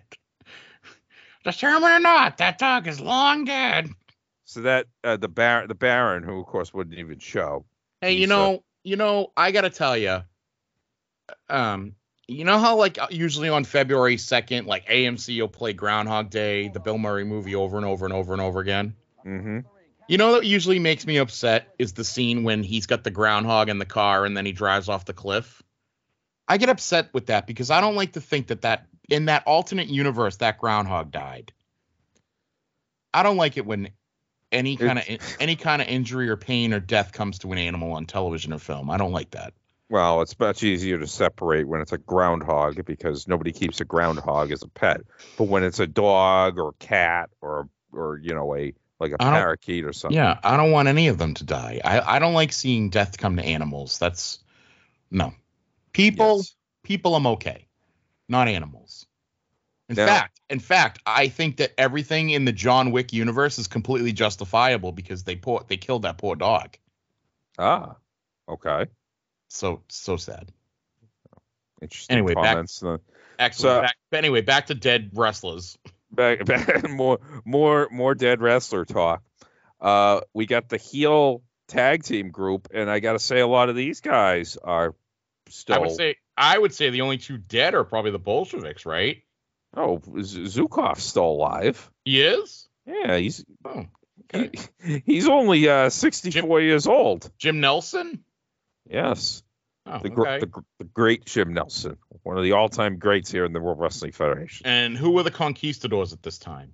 It would be Jose Luis Rivera and Jose Estrada. Oh, are they still both with us? I believe so, yeah. I mean, is Slick still with us? Yes, he is. Oh, so the only one gone is Nikolai. That is correct. Yeah, so we have 9. Oh, well, Fuji's gone. 9 out of 10. By the way, if you click on the Conquistadors Wikipedia page, it fucking brings you to Edge and Christian. That's awesome. Like who fucking cares? Like any wrestling shit that happened after like 2000, fucking who cares? Seriously. Just fucking bury it like with everything else. Well, that's like when they try to say that like one of the doinks was Chris Jericho because he showed up on Raw one time as like that doesn't count. Yeah. Or the 93 Survivor Series thing, where it was the Bushwhackers and Men on a Mission. No, the Doinks are Kern and Matt Bourne. Yeah. By the way, maybe Ray Apollo. Did you notice they cut off Mooney mid-sentence there? That was funny. Because they were sick of it, too. Yeah. It's like you Sinatra at the Grammys. Oh, Randy Savage on Brother Love next week. I mean, maybe he'll bring out the whole team. Oh, there's a fresh matchup. Brutus Beefcake versus the Honky Tonk Man. Jeez, I've never seen this match before. Oh, is Honky going to finally get his hair cut? No. The heat is all gone. Does Beefcake finally get his win over Honky Tonk Man? No, but we are going to get promos from Honky. And, oh. Honky, he knew to take care of Hogan's friends. Yeah, he sure did. Look, Brutus, my hair, it's never looked the same since you chopped it off. I know it, Jimmy, and it never will. But, Brutus, let me tell you one thing. You won't be strutting, and you won't be cutting next week, because it's you and me, baby, and I'm going to play the tune for you like only you remember, and you know what it feels like. Oh, now we get Beefcake on the other side. Yep. Mm-hmm.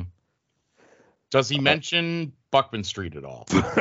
Poker or anything to do with cards? Just when you thought it was over, it's only just begun. Get to you, Jimmy Hart. There's nothing compared to what I'm gonna do to you, Honky Tonk Man. Right here, next week, when Blue Tie's Barbershop is business. No, sorry, not until 91. No, that'll do it for Superstars this week. Yeah. Well, Robin, you've said it all. God, I got punchy there at the end. But as I've told you, I watch less and less of this stuff in my spare time. It's just the way that things work out. I'm not watching the shit from the Spectrum in '82 anymore, which is a shame because that's where I used to hear stuff like this. We got down, we got up, we got funky, and we got bad. Yes, we did. I don't think I have ever thrown it to that like that before, but no, okay, that's fine.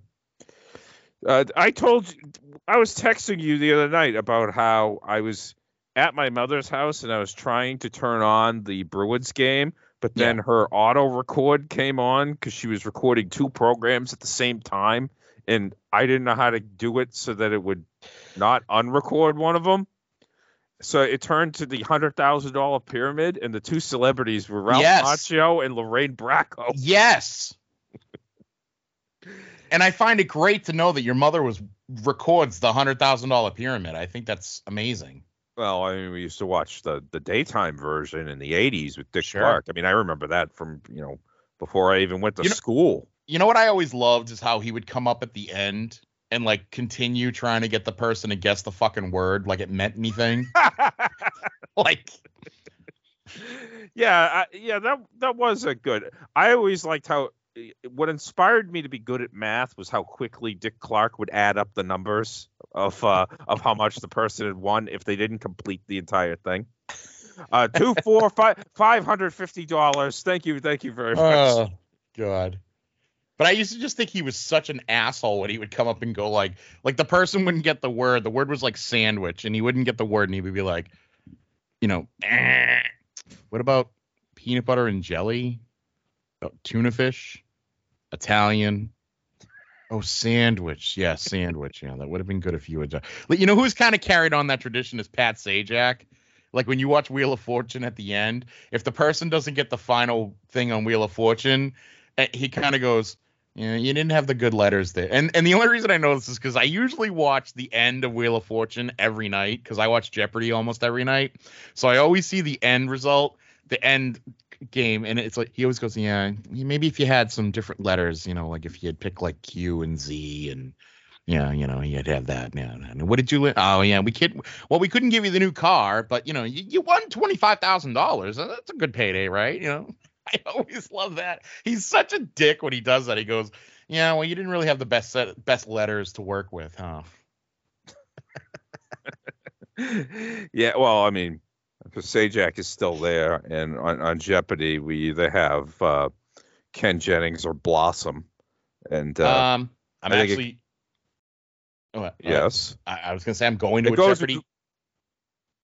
Oh, you are? Okay. I'm going to a Jeopardy taping next week. I'm going to be in right. sunny California next week. Yes. And I'm going to a Jeopardy taping on Tuesday. Oh. So. What, are you going to spoil the taping like you fucking Meltzer? Like, crowd didn't react to the defending champion. Got no pop at the beginning. What I'm hoping to do is go almost the entire show. And then right at the end when, like, they do the final Jeopardy, I'm going to go, the answer's the Titanic! Like, just scream out the answer.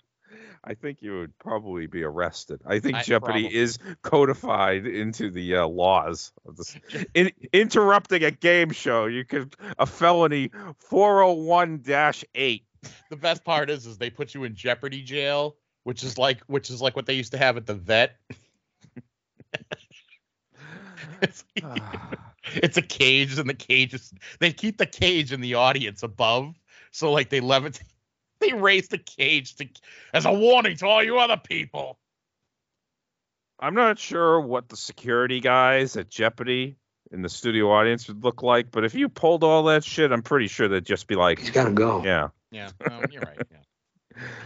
Get him out of here. They would say, "We can't have him in the social club anymore." Social club, he's gotta go. Well, we'll see what we can do about recording a show, or we could take a break for a week. Oh no, I'll be back. I'm only going Monday through Friday. I'll be back next weekend. So. Oh, you're leaving in 2 days? I'm leaving tomorrow. Oh. Today's I'm Sunday. sorry. I'm sorry. I thought today was Saturday. No, I'm taking my mother's always wanted to go to like Los Angeles and like Beverly Hills and all that kind of shit. So I said to her, I go, you know what? We'll go. So I'm taking my mother out to California. We're leaving tomorrow. We're going to go for 5 days. We're going to go to see Jeopardy. We're going to go to the Chinese theater. We're going to go to Universal Studios and do the tram ride.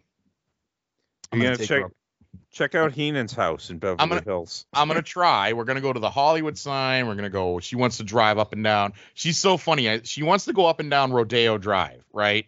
Oh. And I was like, all right. I was like, well, do you want to go shopping? And she goes, I can't afford anything on Rodeo Drive. I said, well, you don't know that for sure. And she goes, Keithy, I know that. I can't afford anything in any of those stores. I said, all right, well, do you want to like walk in like we're in Pretty Woman and then get yelled at because we don't have enough money and like walk out?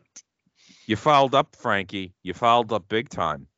Everybody knows that in our show, it is Rodeo Drive, as indicated by Typhoon in a 1992 promo when referring to the Beverly Brothers. Well, you guys go up Rodeo Drive. Well, you know what's funny is I want to do the thing, and my mother won't get it. If I was with my brother or like you, I'm sure like you guys would get it. When I'm driving through Beverly Hills, I want to play the song that plays on Eddie Murphy's car when he's driving in Beverly Hills, which is the I think it's the Pointer Sisters, where it's like, burn it up, oh, like Tuesday night now, and tomorrow I ain't gonna take it anymore. Like it's Turn that that song. All right. Sorry, Phil. I'm getting a little excited here. Yes. Well. Yeah, Los Angeles, the site of WrestleMania this year, which I'll be watching. Oh, yeah. I'm going to point out to my mother, I'm going to go, that's where Los Angeles, that's where they're having the thing. I mean, I don't think you're going to be taking your mother to Inglewood. You know what? Well, you have to drive by it when you leave LAX. So I'm definitely going to see if I can get her to take a picture in front of Randy's Donuts. She'll have no idea why, but I'll just be like, look, this is like this is a thing like you should take a picture in front of. A reminder that Inglewood up to no good. That's right. All right. Well. My friends are like, you going to drive her through Compton? I go, I'm not going to take my 73-year-old mother on a road through Compton. I mean, you know. Well, I said, I will go to Venice Beach, though, again. Oh, okay. Yeah. Say hi to Hogan or Surfer Stink for me. Sting clearly moved out of the neighborhood in '96. I want to go to Venice Beach, to the place where they used to like lift weights, and see if get a picture of my mother lifting weights and just being like, my mother's training for Bash at the Beach. You should go to Sarasota. I mean, that's where March was from. So, I mean, yeah. That was the apple of her eye at one time, as I understand it. My mother's never told me of her love for, the panhandle of Florida. It's not the panhandle. It's like over halfway. That's past Tampa, for crying out loud. That's past Tampa.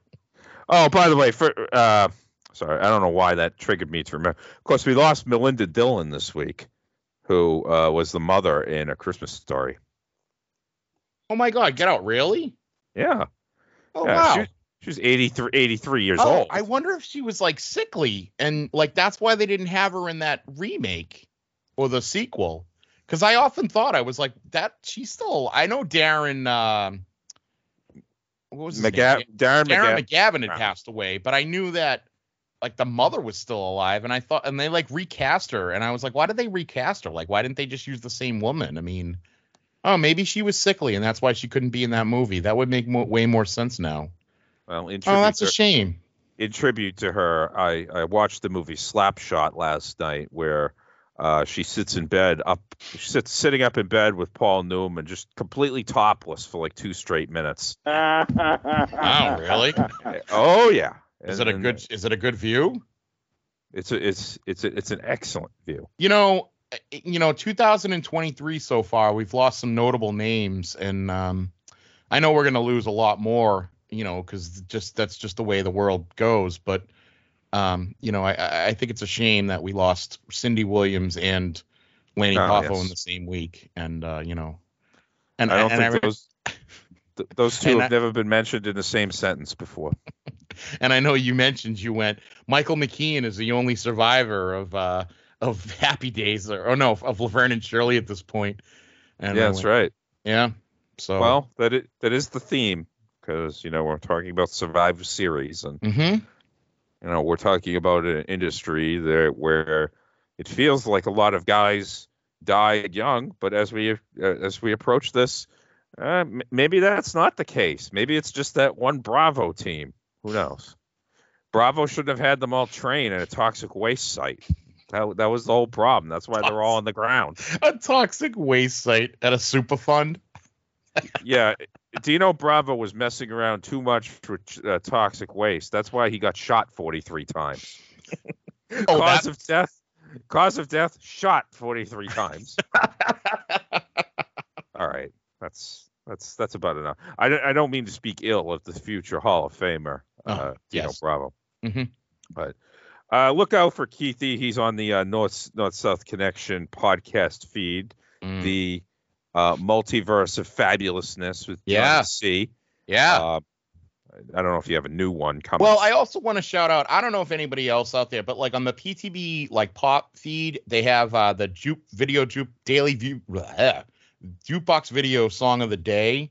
And I'm kind of like I'm like the third leg now on that tripod. We do a lot of theme weeks and everything coming up, and I try to get some videos out there that are a little wacky and a little fun. So if it's on your podcast, you can look it up. It's under the Place to Be Nation pop feed. So that's another thing I'm really proud of, is that actually, because it's something different. So it showcases my other interests, which is music. Well, it's good. That's good. I mean, I fondly remember when I used to be invited on podcasts, but those days are apparently in the past now. I mean, you can always come back. I mean, I'm sure that, there's the invitation is still out there. Yeah, I'm like Ray Leonard. I'm clearly picking my spots here. As I'm going to come back on the Donnie Lalonde podcast and discuss his fight with Ray Leonard. Yeah. All right. That's about enough out of me for this week. Thank you for joining me once again. And please, if you can leave a review wherever the hell reviews are, Spotify, iTunes, it doesn't matter. 5 stars is always appreciated. It provides social proof that you're listening to and enjoying this podcast. Yes. And tune in next time for an exciting edition of GFA Live.